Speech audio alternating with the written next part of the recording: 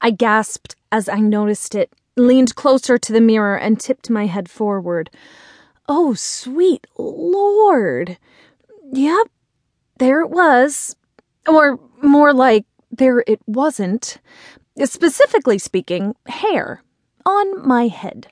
At the very top, a small circular spot of skin poked through the brown follicles. It was about the size of a nickel. My fingers swiped at the hair, backward, forward, side to side. When the bald spot was covered up, my heart slowed, and I could feel the worry loosen its jujitsu death grip on my lungs. For a moment.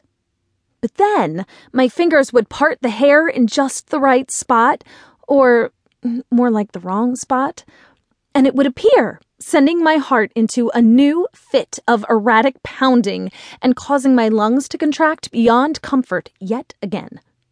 I took a deep breath, swiped my hair into a side part, and closed my eyes.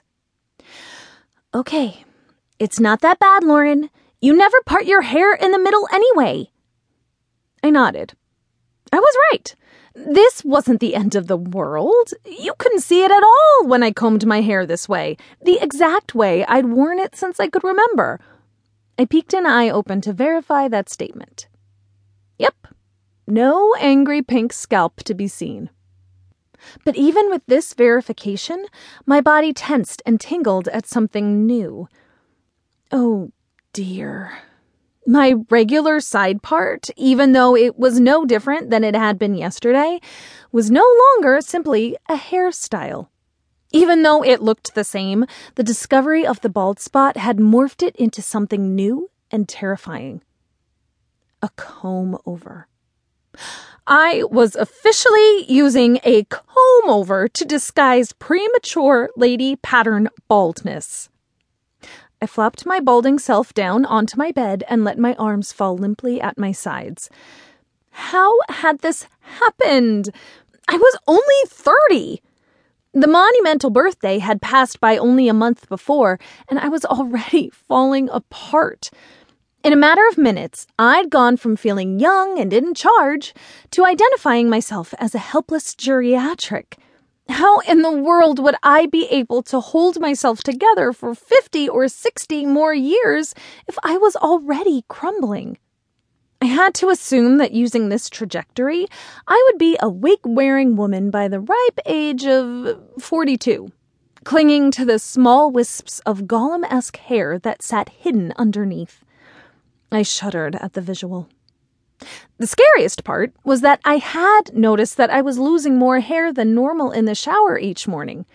I hadn't thought anything of it at the time, but now... Was this something genetic or perhaps stress-related? It had been a bit crazy the past 14 months at work. I'd been trying to get tenure and department head all in the same year. I knew it could be done because Kirsten Thomas had just gotten both the year before.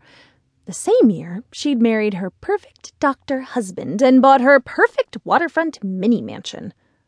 A clammy feeling settled over my skin as I ticked off Kirsten's accomplishments.